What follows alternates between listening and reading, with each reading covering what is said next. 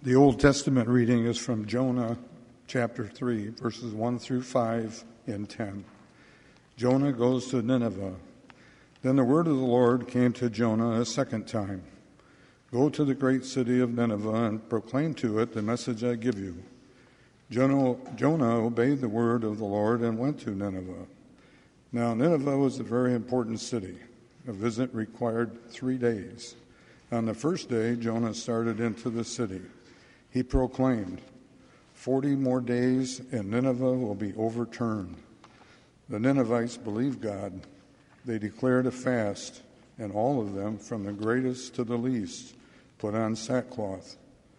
When God saw what they did and how they turned from their evil ways, he had compassion and did not bring upon them the destruction he had threatened. The epistle reading is from 1 Corinthians chapter 7, verses 29 through 31. What I mean, brothers, is that the time is short. From now on, those who have wives should live as if they had none. Those who mourn as if they did not. Those who are happy as if they were not. Those who buy something as if it were not theirs to keep. Those who use the things of the world as if not engrossed in them. For this world in its present form is passing away. The gospel reading is recorded in Mark chapter 1, beginning at verse 14.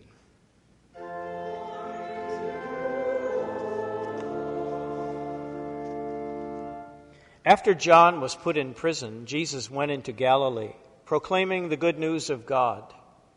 The time has come, he said. The kingdom of God is near. Repent and believe the good news. As Jesus walked beside the Sea of Galilee, he saw Simon and his brother Andrew casting a net into the lake, for they were fishermen. Come, follow me, Jesus said, and I will make you fishers of men. At once they left their nets and followed him. When he had gone a little farther, he saw James, son of Zebedee, and his brother John in a boat, preparing their nets. Without delay, he called them, and they left their father Zebedee in the boat with the hired men and followed him. Here ends the Holy Gospel. Do we have any children that would like to come forward with me? It's not dangerous. I got a couple there. Oh, a couple more. Do you recognize those two guys up there? You do? Okay. All right.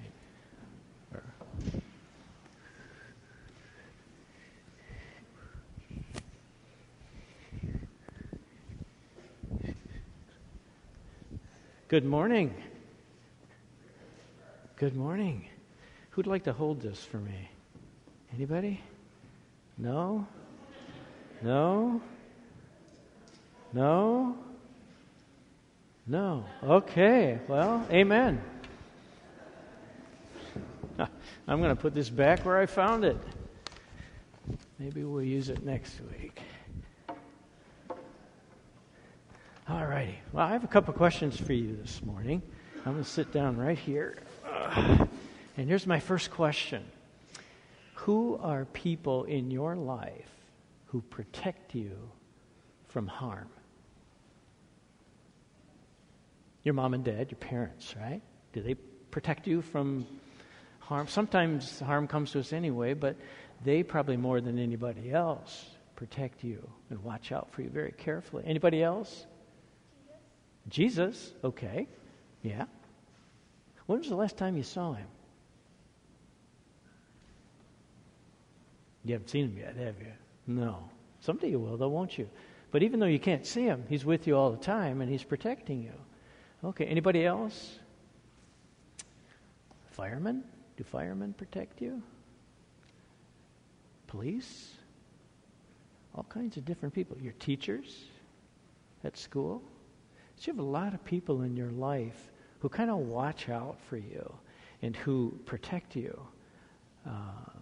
Doctors, nurses, all kinds of wonderful people who take good care of you and who keep an eye on you.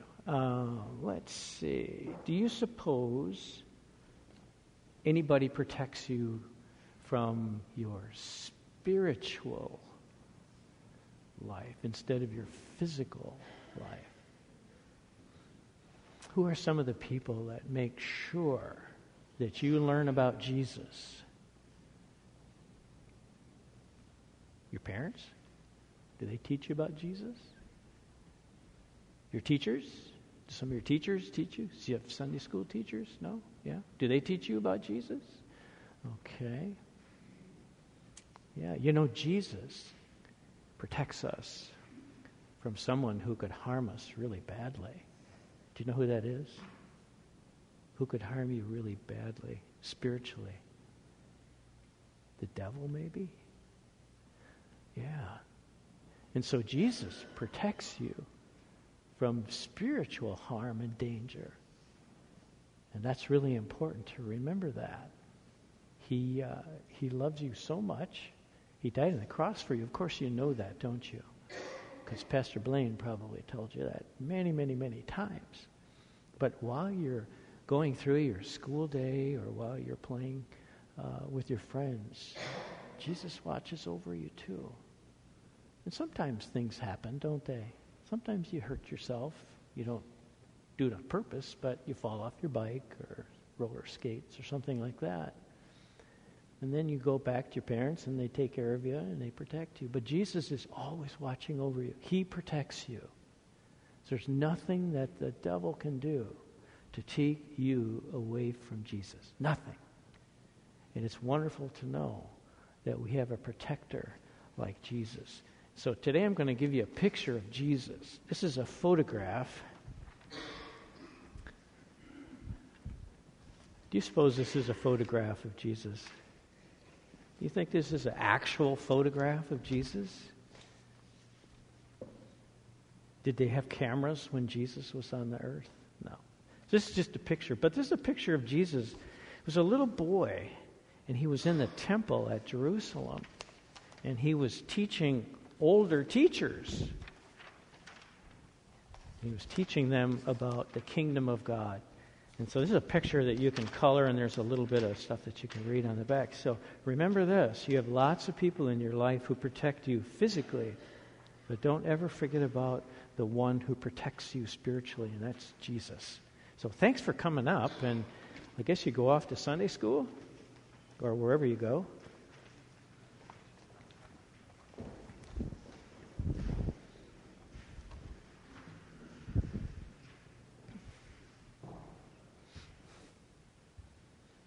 So who protects you? Who protects you? I suppose, well, maybe I should ask it this way. How many of you have a picture of Christ hanging in your house somewhere? All right. My hunch is that some of you have this picture. It's called The Head of Christ by Werner Salman. It's painted in 1940. Classic. It's a classic. How many of you have this one in your house? Quite a few. Okay. Let's try this one. This is a picture titled Jesus on the Cross, painted by Francisco Zurbarán in 1627. Have you seen that one, even if you maybe don't have it in your own house? Okay. And then this is the classic Jesus the Good Shepherd, painted by Bernard Plockhorst in the late 1800s. Anybody have that one in their house? Okay, good.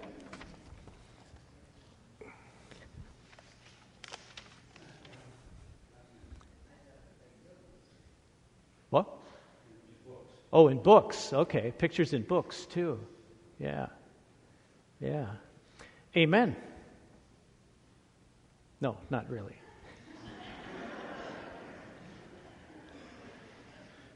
Why do you suppose people like yourselves, my wife and me too, why do you suppose we put pictures like that on the wall in our homes? Maybe it's to remind you and me about the thing that's the most important in our lives. Would that be a reason? Or do remind us about what Jesus has done for us, the picture of Jesus on the cross, and what he had to endure so that you and I could have our sins completely forgiven, and that we could be reassured that, yes, in fact, we are his children?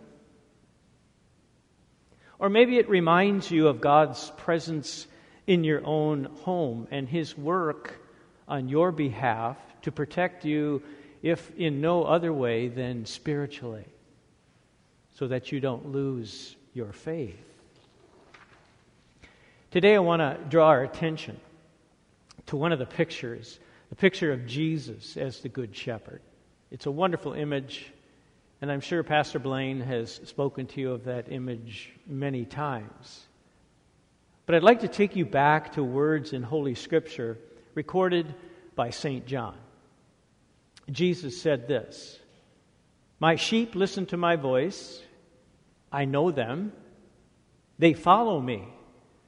I give them eternal life, and they shall never perish." And then these reassuring words, "No one can snatch them out of my hand. My Father who has given them to me is greater than all." And then, just as if we didn't catch what was said previously, our Lord says it again, that no one can snatch them out of my hand. 2 times we are reassured by Jesus in this verse that no one, not Satan, not the world, and as the Apostle Paul teaches us, not death, nor life, nor angels, nor rulers, nor things present, nor things to come, nor powers, nor height, nor depth, nor anything else in all of creation.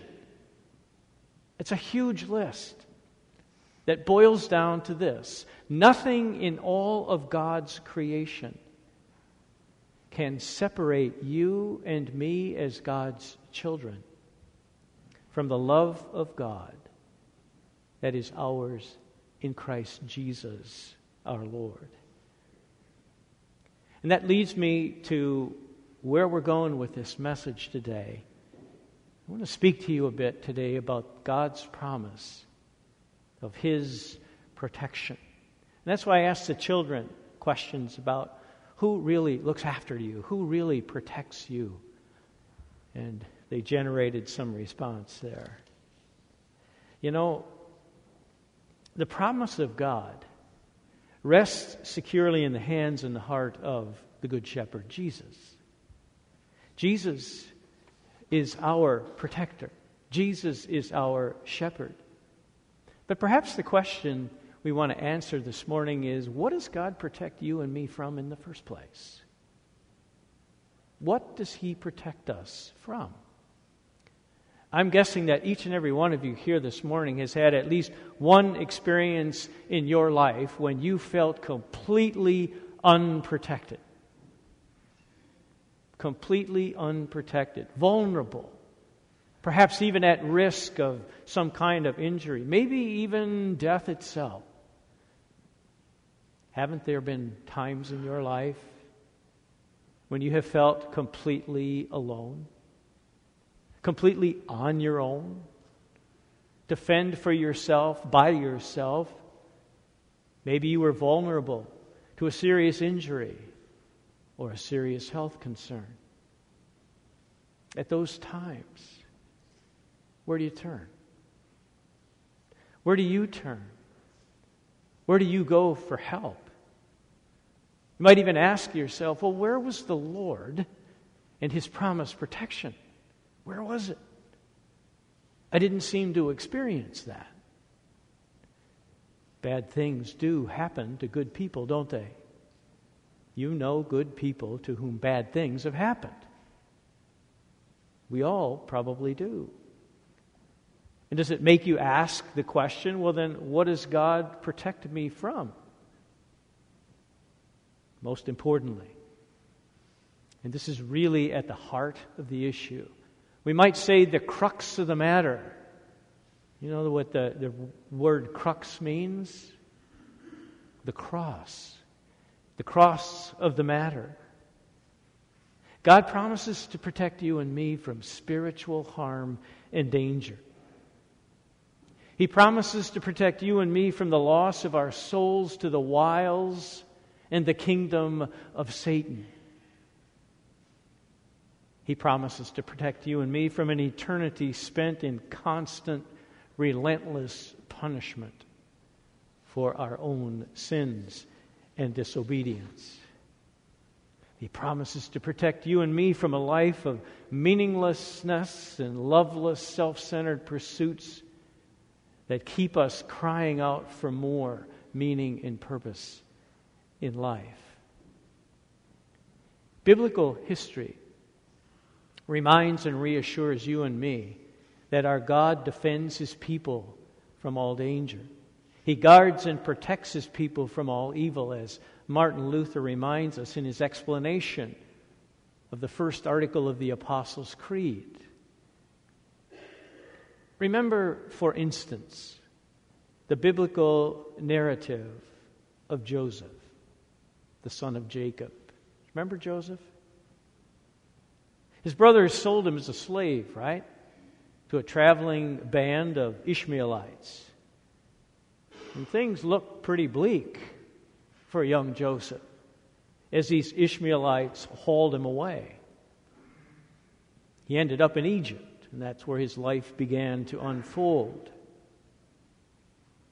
In time, you know what happened to him, don't you?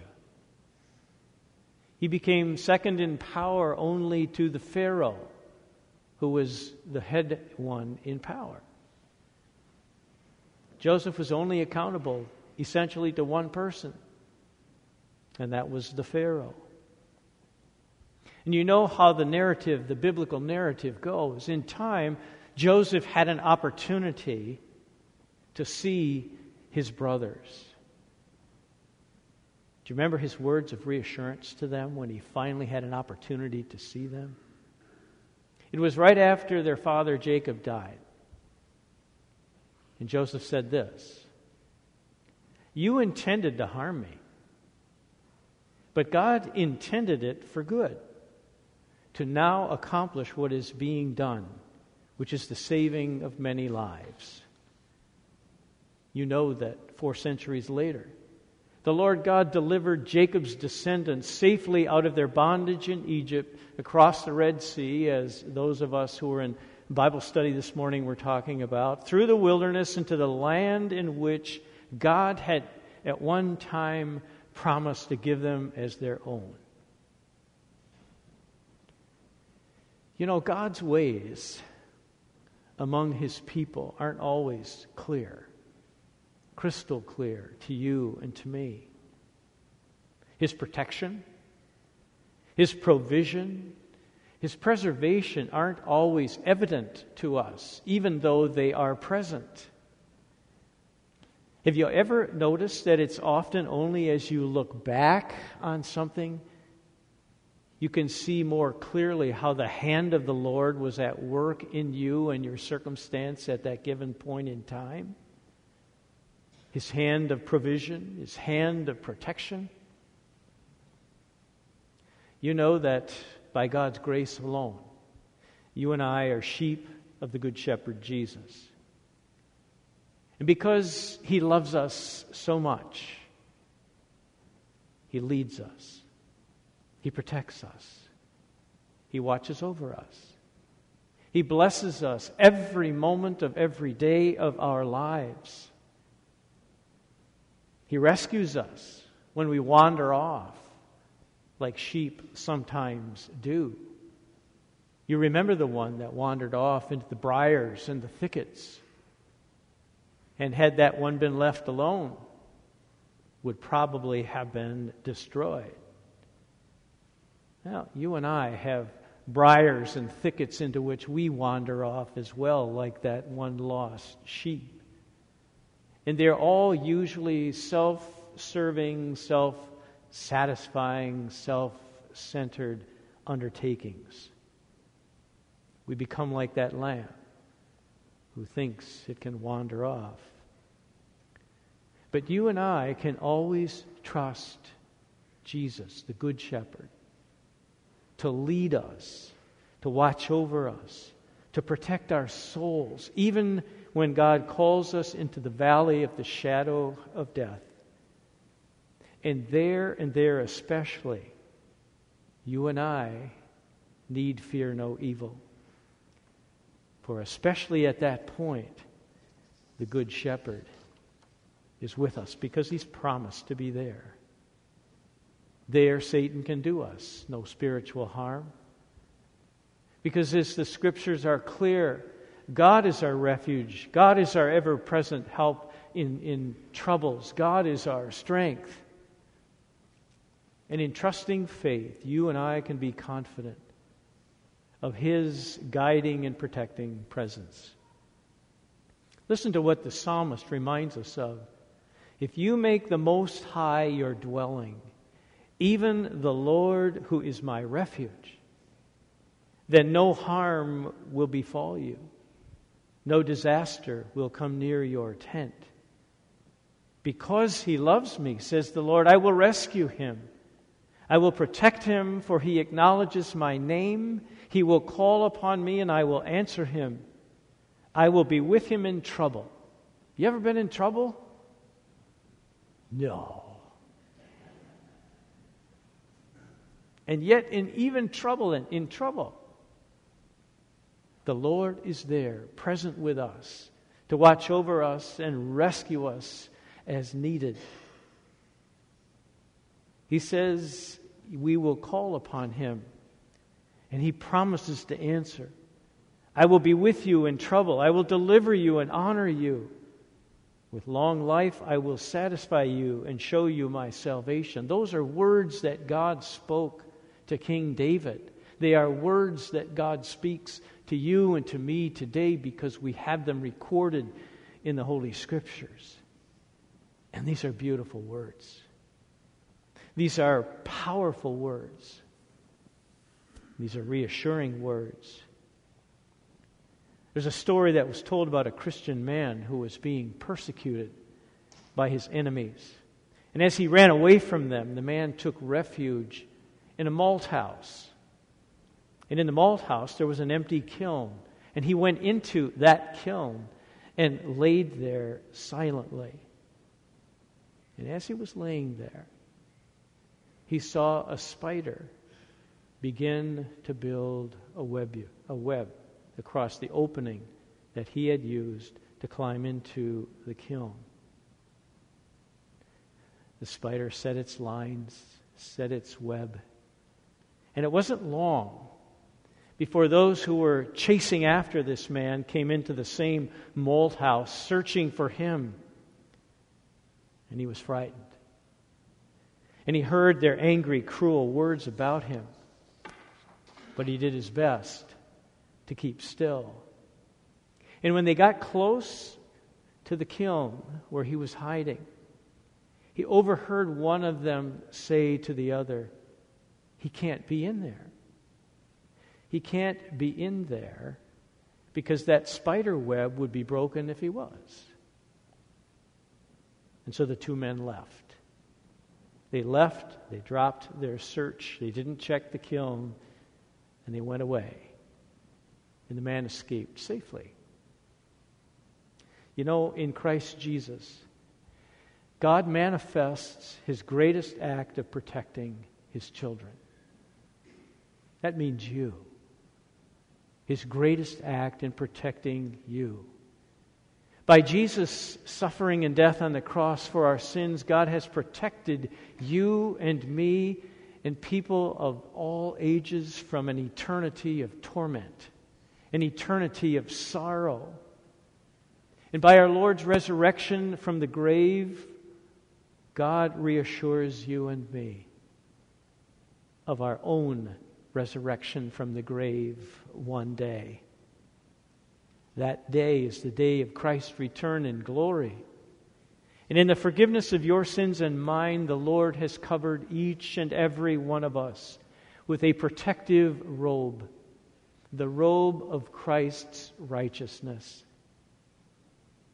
Friends in Christ, may God graciously grant you to know with absolutely confident faith that the Lord of hosts is with you always. The God of Jacob is always your strength and your protection. Always. In the name of Jesus. Amen. Now may the peace of God that passes all understanding keep your hearts and your minds in Christ Jesus.